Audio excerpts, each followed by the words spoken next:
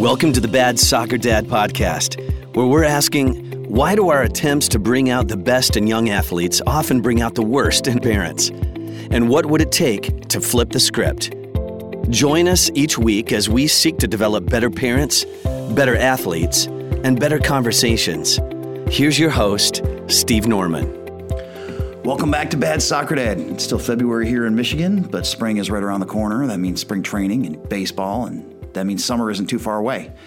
I don't know what it was like where you were growing up, but for me here in the Midwest, summer meant any establishment that served outdoor ice cream was going to be slammed with Little League players and their parents on game days. And I remember, like clear as day, when I was playing t-ball, that if a game was over, win or lose, anytime after 12, we'd go out for ice cream. We'd end up at the Highland Queen Drive-In on 55th and LaGrange. I'd get soft serve chocolate and a cake cone. As I grew older, when we'd celebrate either games or concerts in middle school or high school, we'd end up at the Baskin Robbins on 47th Street in Western Springs. I'd get mint chip or gold medal ribbon and a sugar cone. Fast forward a couple decades later, Kelly and I meet, we got married, we're raising kids of our own in suburban Detroit. And when our oldest kids were young and they were playing sports and games are over, we'd go to the Jim's Frosty Treats on 11 Mile Road in Royal Oak, Michigan. I'd get chocolate dipped in chocolate on a cake cone. And sometimes we'd make it over to Ray's Ice Cream on Coolidge Highway in Royal Oak, Michigan. I'd get mint chip in a cup, and Kelly would always get cinnamon. Like, I remember that they didn't have a public bathroom, so you'd have to walk across the parking lot to the bowling alley when your kids were being potty trained. That was always an adventure. Later, we moved to the northern suburbs of Detroit, and when my son Josiah kind of did the same ritual, playing t-ball in elementary school, we'd go to the Dairy Queen on Main, get a small Heath Blizzard with chocolate ice cream.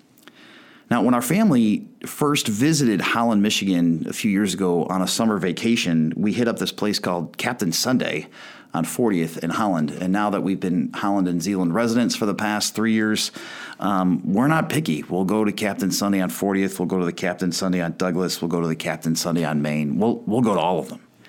And I want to ask you this question. When you were 8 or 12 or 16 and enjoying a scoop of ice cream after a game, what'd you talk about? I don't know about you, but I recall not talking about the game and not talking about the officiating and not talking about the turnovers and not talking about the highlights. You talked about everything and you talked about nothing.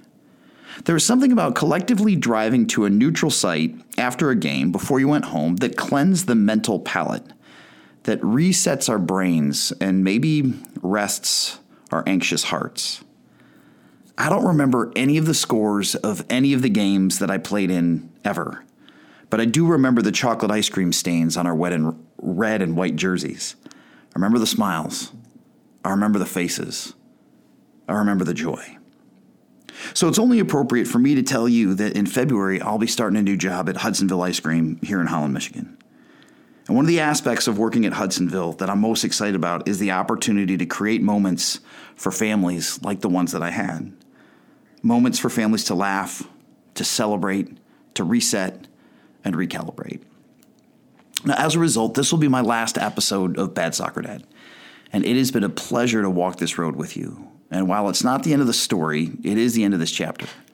And I want to say thank you to Central Wesleyan Church for believing in me and in this project. I want to say thanks to Hudsonville for taking a chance on me and allowing me to try something new.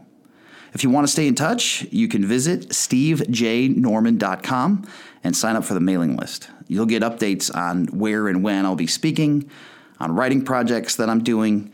And if you're looking for somebody to speak at events for coaches, athletes, athletic directors, or parents, specifically on the topics of character and competition, please don't hesitate to look me up. Again, you can find me at stevejnorman.com. And don't forget that no matter how the game went or how bad the season was, you can always go out for ice cream.